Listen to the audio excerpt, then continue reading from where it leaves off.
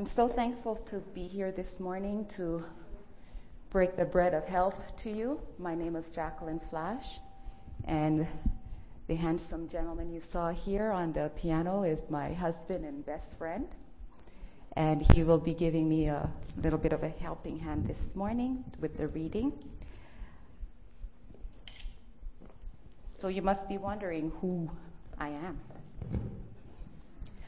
Well, I will tell you, I'm standing here before you. I do not have a PhD in medicine. I don't have a bachelor's degree in medicine. But I'm standing here before you this morning with experience. I've worked in the medical field for over 16 years. I've run an urgent care clinic. I've brushed shoulders with some of the most amazing doctors. I've also assisted in surgery, ran flu clinics, and you name it. So what I'll be sharing with you today is experience. I love medicine. And as you hear the children's story this morning, those 8 laws are what we call the 8 doctors. So I am now practicing as a medical missionary worker. And just as Paul or Saul, on his way to Damascus, he had an encounter with Christ. So on my way to the high life of medicine, I had my encounter with Christ. In the medical field, I've learned the good, the bad, and the very ugly. And so I decided that, or matter of fact, God decided to take me out of the medical field and put me to work in his vineyard. And so this morning I'll be sharing a bit with you. And as you can see by the title, Master of the Mind, you can have a little bit of an idea what I'll be talking about this morning. It's about the mind. We're now living in the last days, and you see with the events that are happening around us, Jesus is coming, people. Jesus is coming. We have to get ready. We have to be ready. And how can we get ready? Our mind. Our mind. Our mind. So before we break the bread of health, for those who can kneel, please kneel. Those who can't, just bow your head where you are.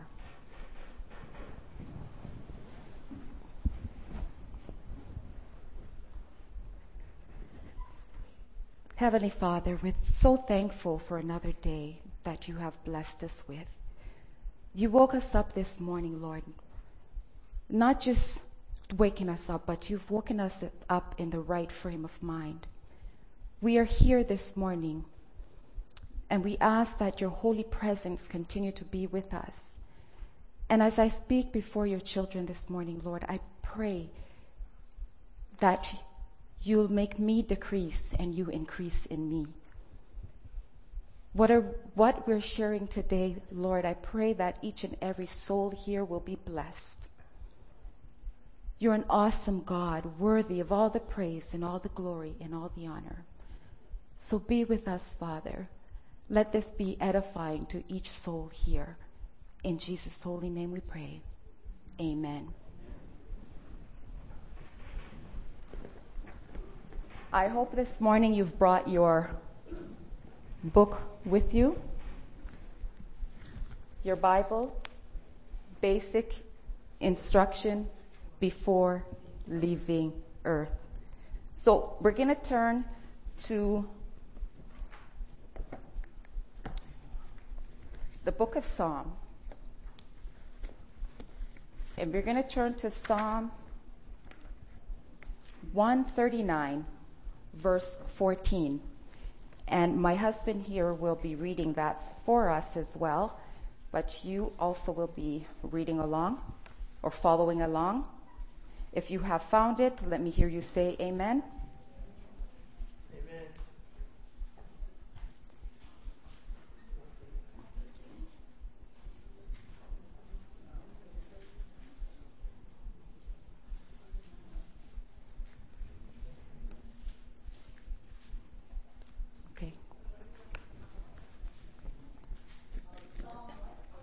Psalm 139, verse 14.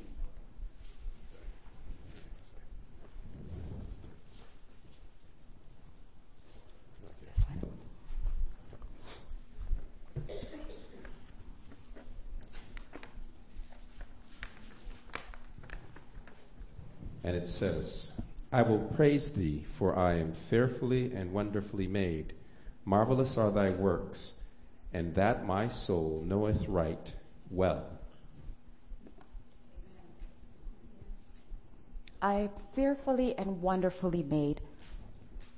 That applies to each and every one of us. We are indeed fearfully and wonderfully made. I can testify to that. Can you? Can you? Can you? Think about this. While you were sitting here this morning, the blood is flowing through your veins at the right temperature, at the right pressure to keep you alive. Your mind is processing information 10 quadrillion times per second without you even knowing it. What an awesome God that we serve. For all of this to be happening inside of our body without you even thinking about it. So today I'm going to share a little bit about the mind, because in Hebrews 10 verse 16, God tells us He wants to write the law in the heart and mind of His people. He wanted to do it then, and He still wants to do it today. And so before we can move on, let's look at the heart. He says the heart and the mind. But when you look at the heart and you look at the mind, they're the same. The Bible often talks about the heart, but it's also the mind. And so I sort of looked up and say, okay, what exactly does Strong's Concordance say about the heart?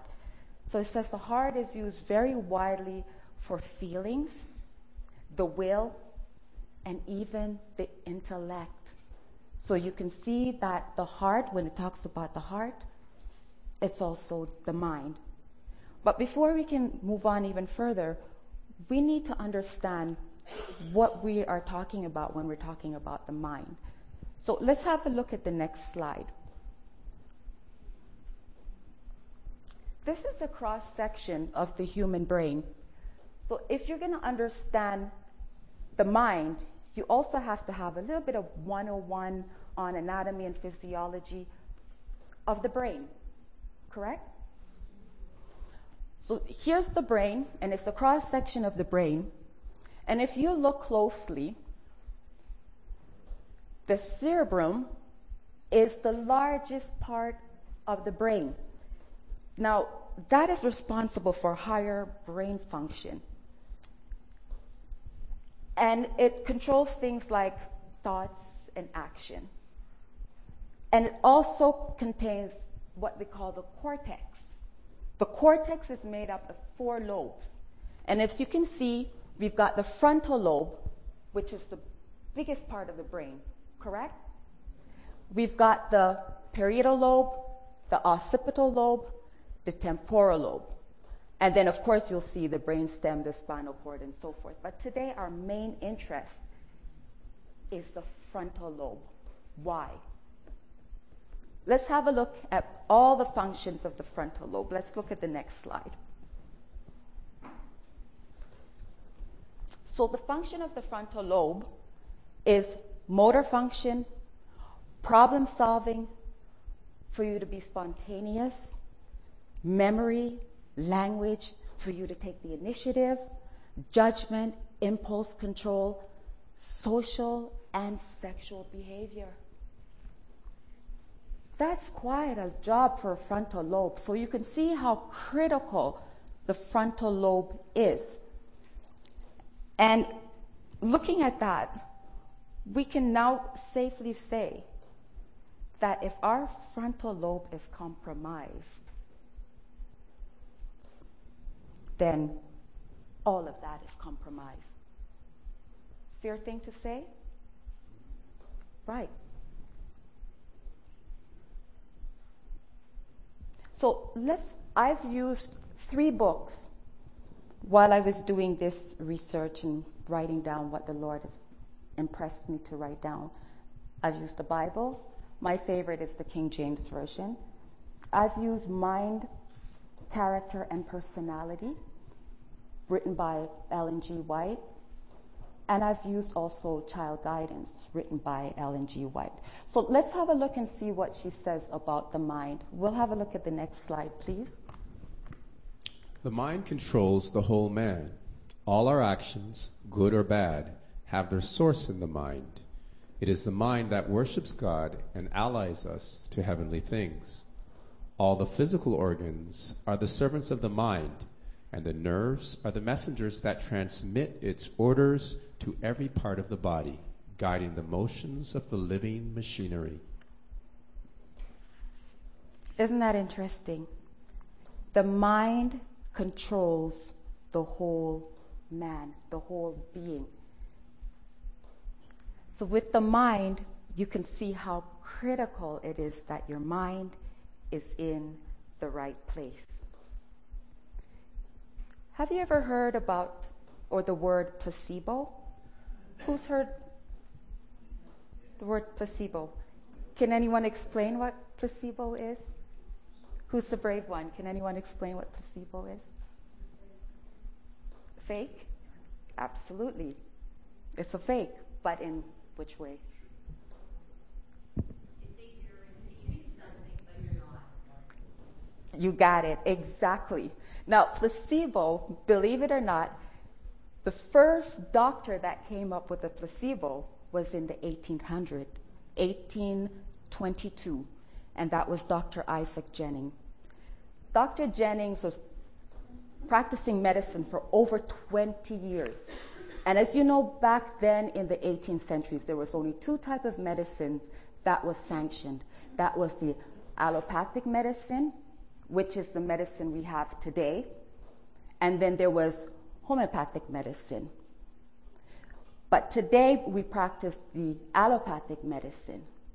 And so Dr. Jennings, what we know back there, there's 3 things they've always done in medicine, and there's 3 things even today they do in allopathic medicine.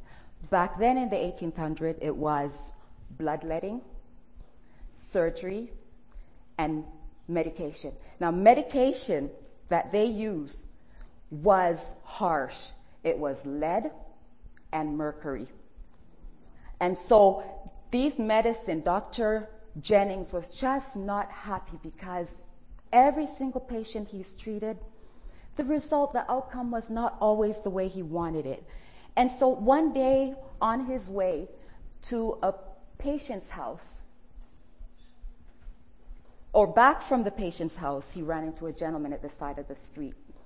The gentleman kindly asked him to assess him because he wasn't feeling well, he was running a fever. And so Dr. Jennings patiently checked the gentleman and realized, well, you have a bad fever. I'm going to write you up a prescription. And he said, no. I think I know how to do it. I just wanted to know what it is I'm troubled with, but I think I know how to handle it. If I need the medicine, I will come back to you later. So a week later, Dr. Jennings was going back to visit the same patient because there was no result, even though he's put them on all these different types of medication. While he was passing the gentleman's house, the gentleman was outside working hard, and he was well. So Dr. Jennings went over to him and asked him, so how's the fever? He says, it's gone. What did you do about it?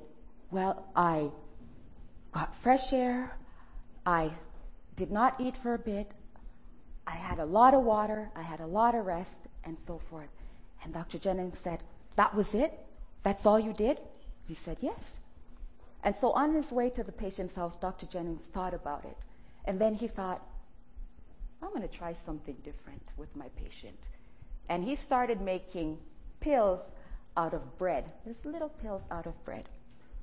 And he gave these pills to his patient. And with that, he said, have plenty of water with it. Do not eat. Rest. Stop eating for a while. Give your stomach a break. But have a lot of water. Rest. And get plenty of sunshine. And every single patient that he recommended that to, they all got well. And so he thought he was onto something, and he started writing down his findings.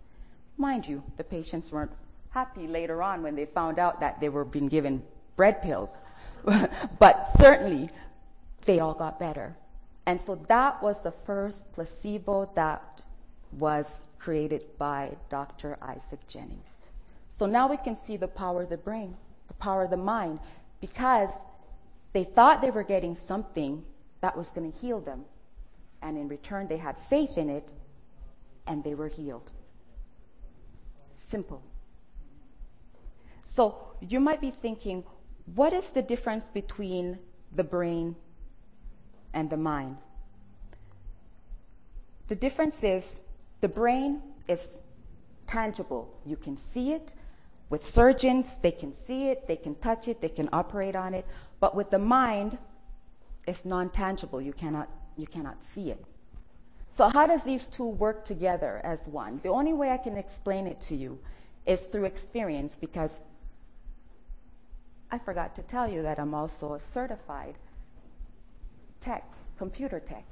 And so when you look at the brain and the mind, think of it as the brain as being the hard drive, and the hard drive being in your computer, which is the hardware, and the mind being the software. The software is needed for the hardware to work.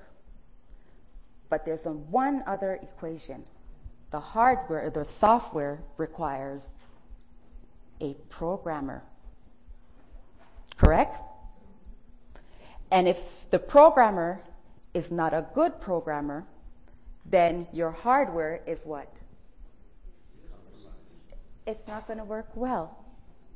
But if you have a good programmer, you've got that program a good software, then the hardware is going to work well. Correct? And so when you look at the whole thing and you look at how the brain works, do you know that there's someone else that wants your mind? God wants it, but somebody else wants it. Yes. And you know what? He's willing to hijack it. Your children are no exception. Your grandchildren are no exception. He wants the mind. He wants the heart. He wants the worship. And so, the mind, if we do not guard the mind, then, folks, it's open. It's fair game.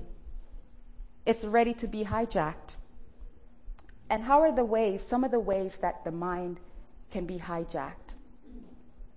Let's have a look at the screen here. What we eat and what we drink. What we see, hear, and listen to. Our environment and trauma. We're going to look at the first three: what we eat and drink, what we see, hear, and listen to, the environment. We're not going to get into trauma because trauma is such a wide topic, because we're not only looking at physical trauma to the brain, we're looking at emotional trauma. And when we get into the emotional side of trauma to the brain, now we're talking about something that is so big. But what we drink, actually, I found a little article here by the Washington Post. Next slide, please. Believe it or not, this article came out May 24th of 2014. And look at the title. Diet in the Mind. And so let's have a little reading of that. Diet in the Mind, the Washington Post. Can what you eat affect your mental health? New research links diet and the mind. Research exploring the link between diet and mental health is a very new field. The first papers only came out a few years ago, said Michael Burke, a professor of psychiatry at the Deskin University School of Medicine in Australia. But the results are unusually consistent, and they show a link between diet quality and mental health. The common element seems to be whole, unprocessed, nutrient-dense foods. And so this is back in 2014. But folks, how long ago have the Adventists known about this? How long ago did we receive this message? And now we need the world to tell us? We knew this way back because we got this message way, way back from the 1800s, and we got this message. But yet, we don't take it serious. A blood that's not pure does not give you clear thoughts. A blood that is congested, not circulating properly, is not going to give you clarity of mind. And so let's also have a look at mind, character, and personality. And these are little headings that I took from it in regards to diet. So with a poor diet, the mind can become confused. Through appetite is an excellent way that Satan, from the beginning of time, he's used appetite. He's used it in the Garden of Eden, and he's still using it today, appetite, to control our mind. Overeating can also produce forgetfulness. How many of you have eaten a full meal, a full plate of meal, and you fall asleep? You're guilty. Yes, I'm guilty too. But until I learned about the health message, I knew I had to change. I definitely had to change. And I did. I did. Because one of the things is I love the Lord. I want to serve the Lord. And if your mind is not clear, he cannot communicate with you. You will not be able to hear him. And look at this. Overeating blunts the emotion. Didn't the Bible tell us that in the last days the heart of man will run cold? And that's because we overindulge. We do not exercise temperance. We eat and eat and we eat. We're literally using our knife and fork and we're digging our grave. And so what we eat is very important for a clear, sound mind, clear judgment. So what are the solutions to this? Solutions. Number 1, temperance, self-control. He that hath no rule over his own spirit is like a city that is broken down and without walls. And that's Proverbs 25, verse 28. And number 2, whether therefore ye eat or drink or whatsoever ye do, do all to the glory of God. Do you know how many times I have heard 1 Corinthians 10, verse 31 used incorrectly? They say, I can eat, but I'm doing it to the glory of God. I can drink, but I'm doing it to the glory of God. I can do this, and I'm doing it to the glory of God. But what does it actually mean to do it to the glory of God? Let's have a look and see what it means, the glory of God. The glory of God. Verse 18 and 19 of Exodus 33. And he said, I beseech thee, shew me thy glory. And he said, I will make all my goodness pass before thee, and I will proclaim the name of the Lord before thee, and will be gracious to whom I will be gracious, and will shew mercy on whom I will shew mercy.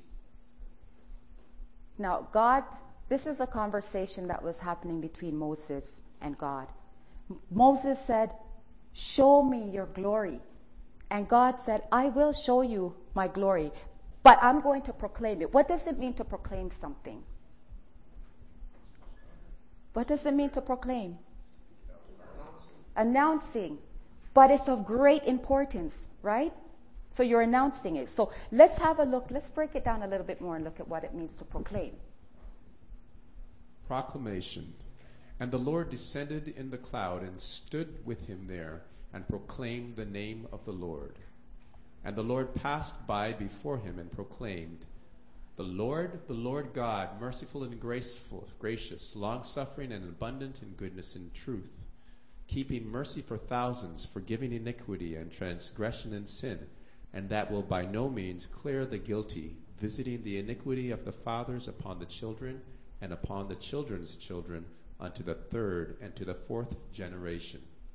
Exodus 34, 5-7. Now, can you see what God was proclaiming?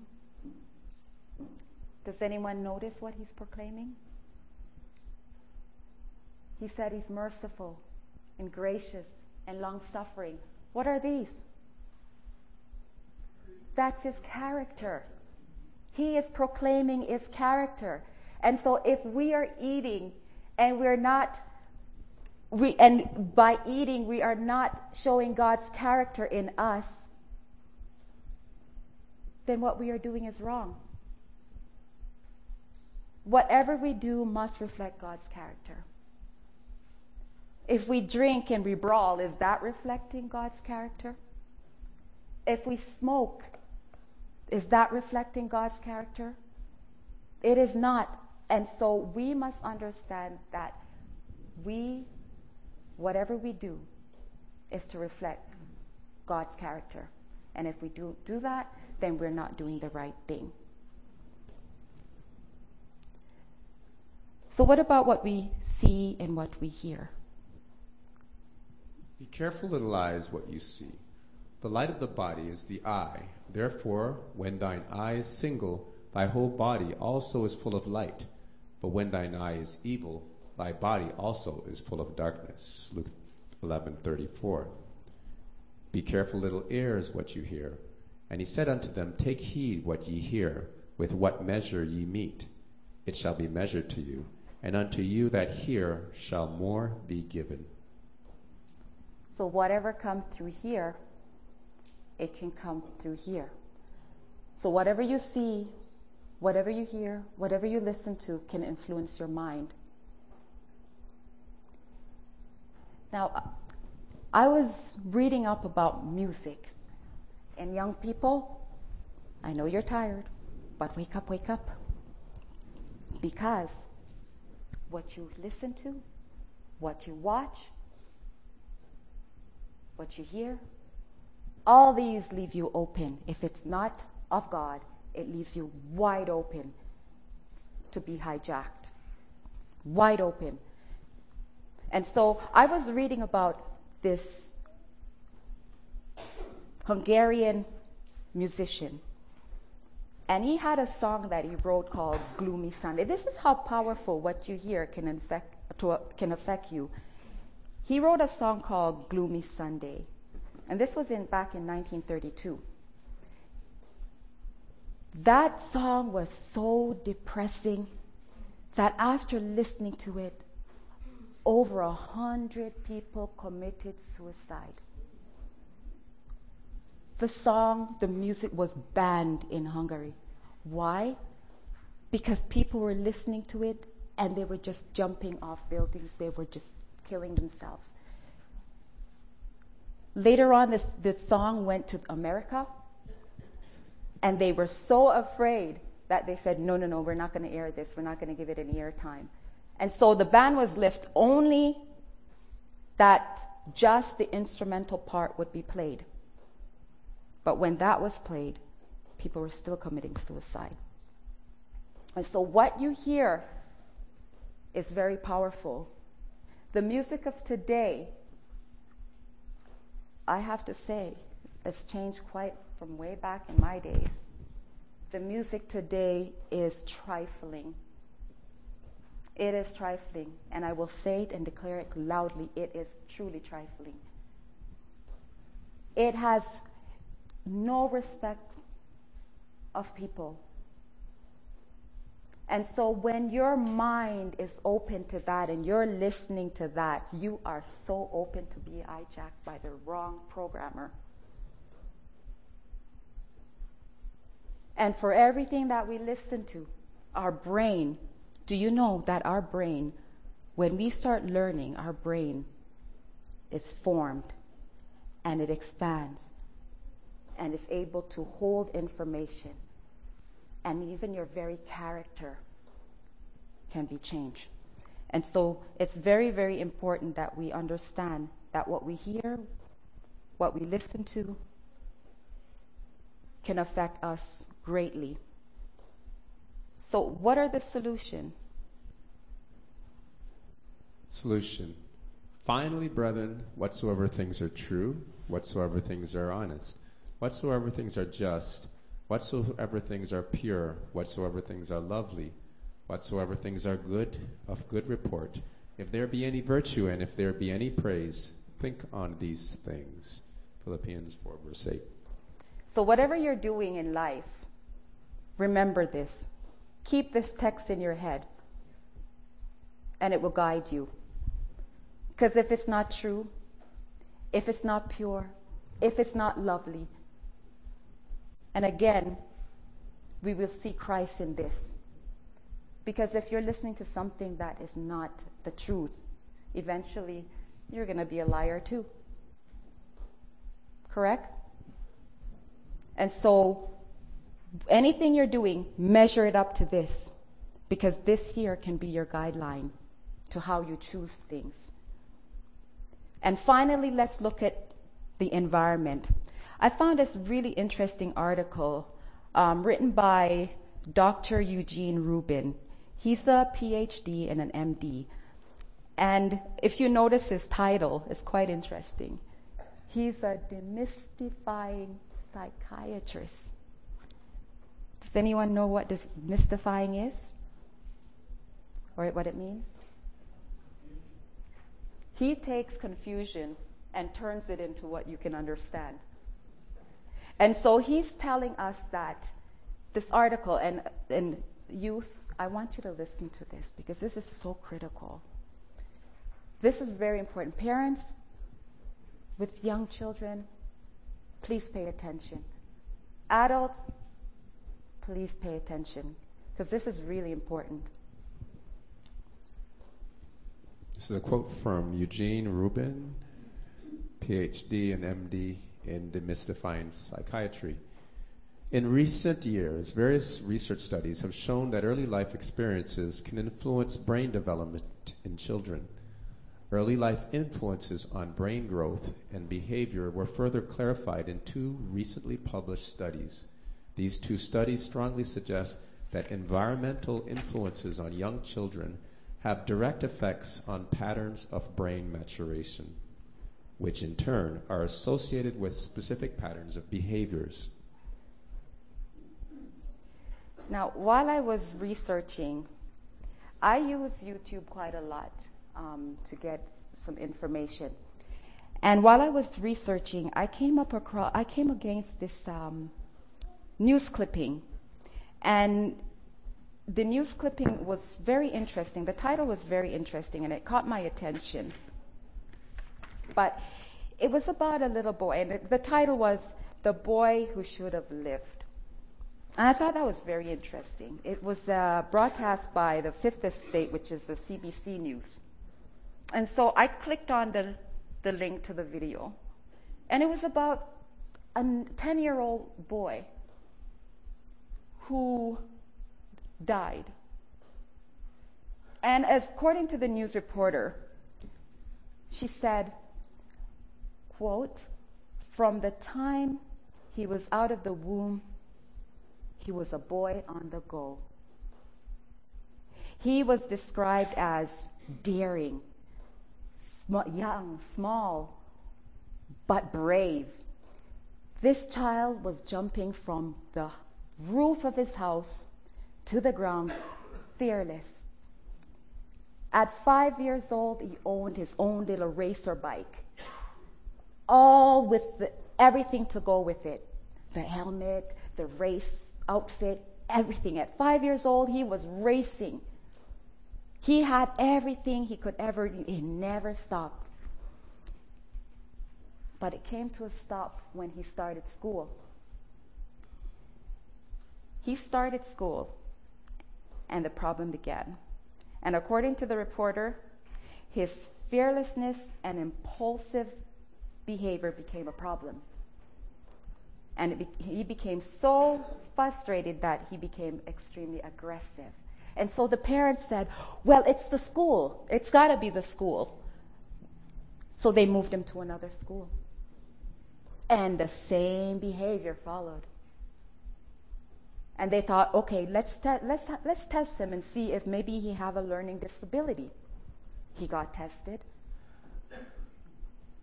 The result came back.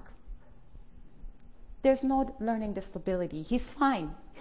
But he sure have a behavioral problem. And so because of that, they now put him on medication, ADHD. According to the parents, his behavior got even worse. And so the parents taped him because he was so aggressive. By 9 years old, he was smoking, he was drinking, he was making his own pipes to smoke. And at 10 years old, he was just uncontrollable. And when you listen to the video that his parents audio taped him, and I had to sit up in my chair because I could not believe the foul language that was coming out of this child's mouth and the rage that he was in. He basically was tearing the room apart. And so I said to myself, this child is under the influence of another spirit. And if the parent knew in which spirit they were dealing with, this child, I believe, would have been alive today. But they had no idea because this behavior was fostered from a child. And so therefore, their child's mind was hijacked by the wrong programmer, the wrong spirit. And so let's have a look and see what Ellen White says about the mind and the enemy. The enemy will try to control the minds of our children, but shall we allow him to mold them according to his will?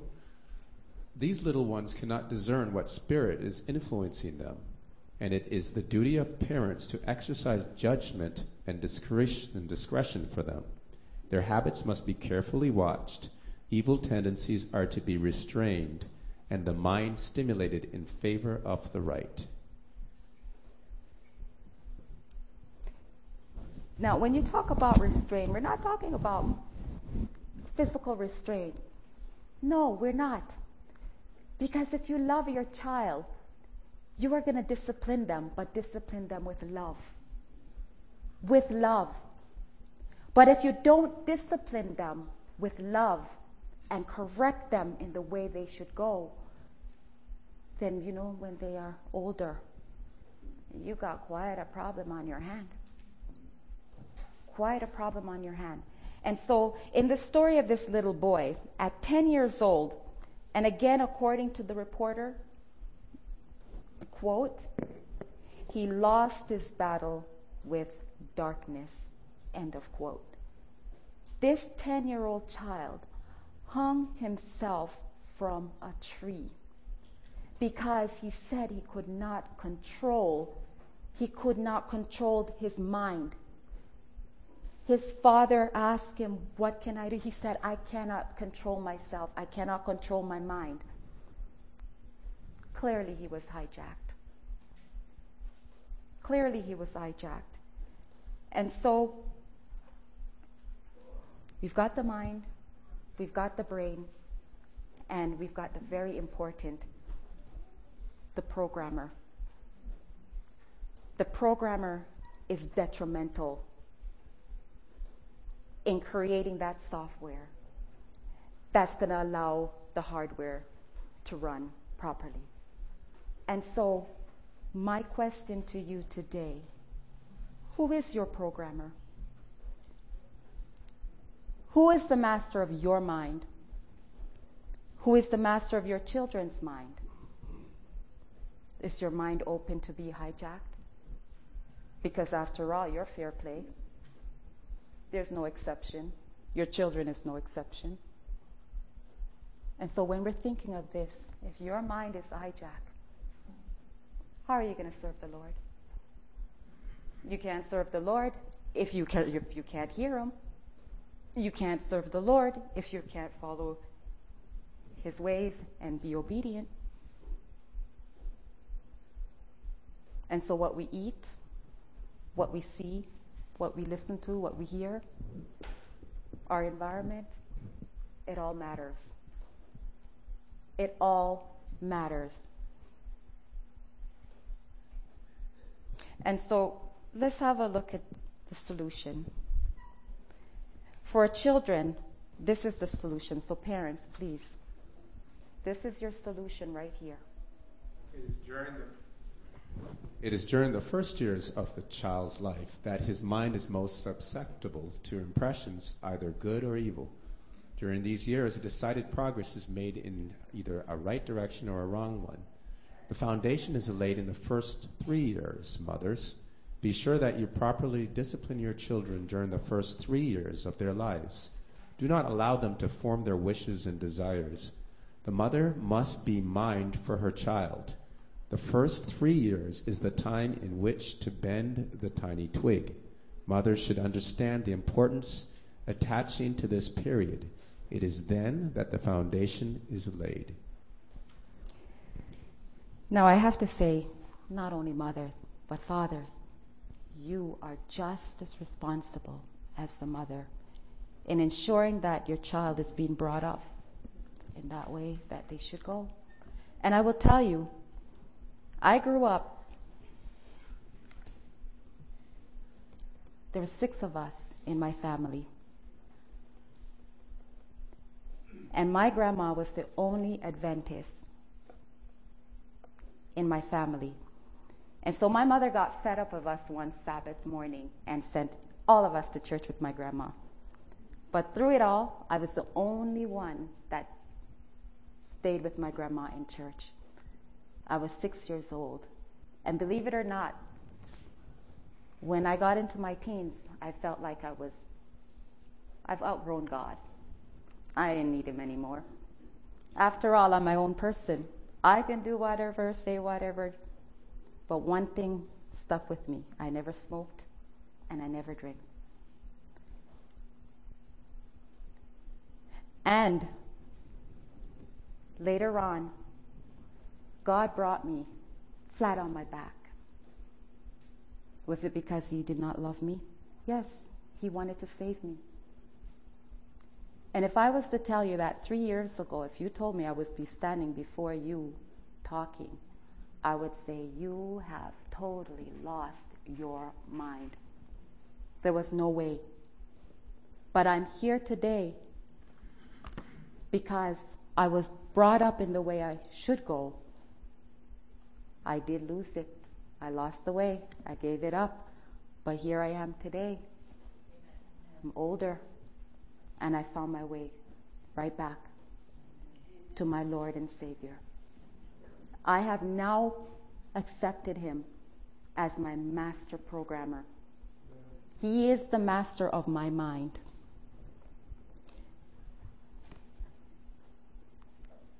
And adults, this one is for you. Thou wilt keep him in perfect peace, whose mind is stayed on thee, because he trusts in thee. Keep your mind focused on Christ. Have Him as your master programmer. He will never fail. And so, as from Psalm 73, verse 26, my flesh and my heart faileth, but God is the strength of my heart and my portion forever. Forever. You keep your mind on Him, stayed upon Him, and it's forever. You put your faith and trust in Him, and it is forever. God is not a God that will lie to you. He is a God that will fulfill every single promise He's made to you. But you have to claim it.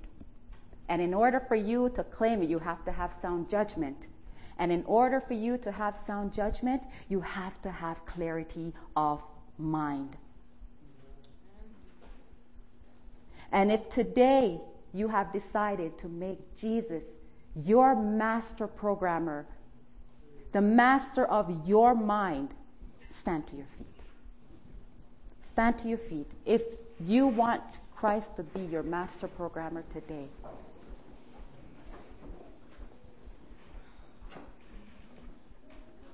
you have stood to your feet. So do you know what that tells me? You have made it a promise to make Christ your master programmer.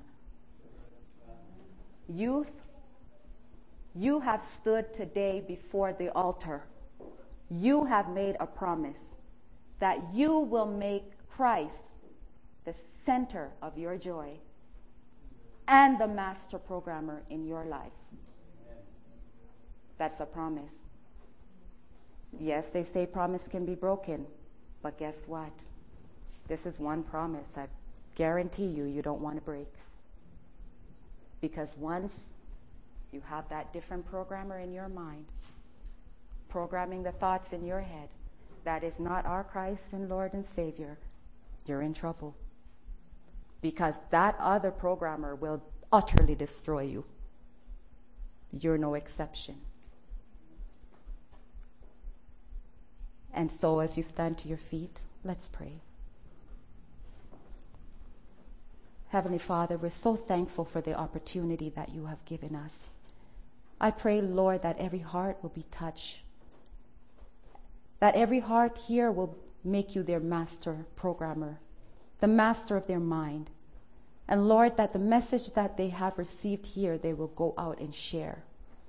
You're an awesome God, worthy of all the praise and all the glory and all the honor. And we pray that you will continue to be in the midst of us, and that each and every person here, that you will be with them, that you will be in their household, Lord, and that they will give themselves completely to you. We thank you for your blessings. We thank you for the mercy that you have poured upon each and every one of us. Oh, Father, keep us in perfect peace, we pray. In Jesus' holy name, amen.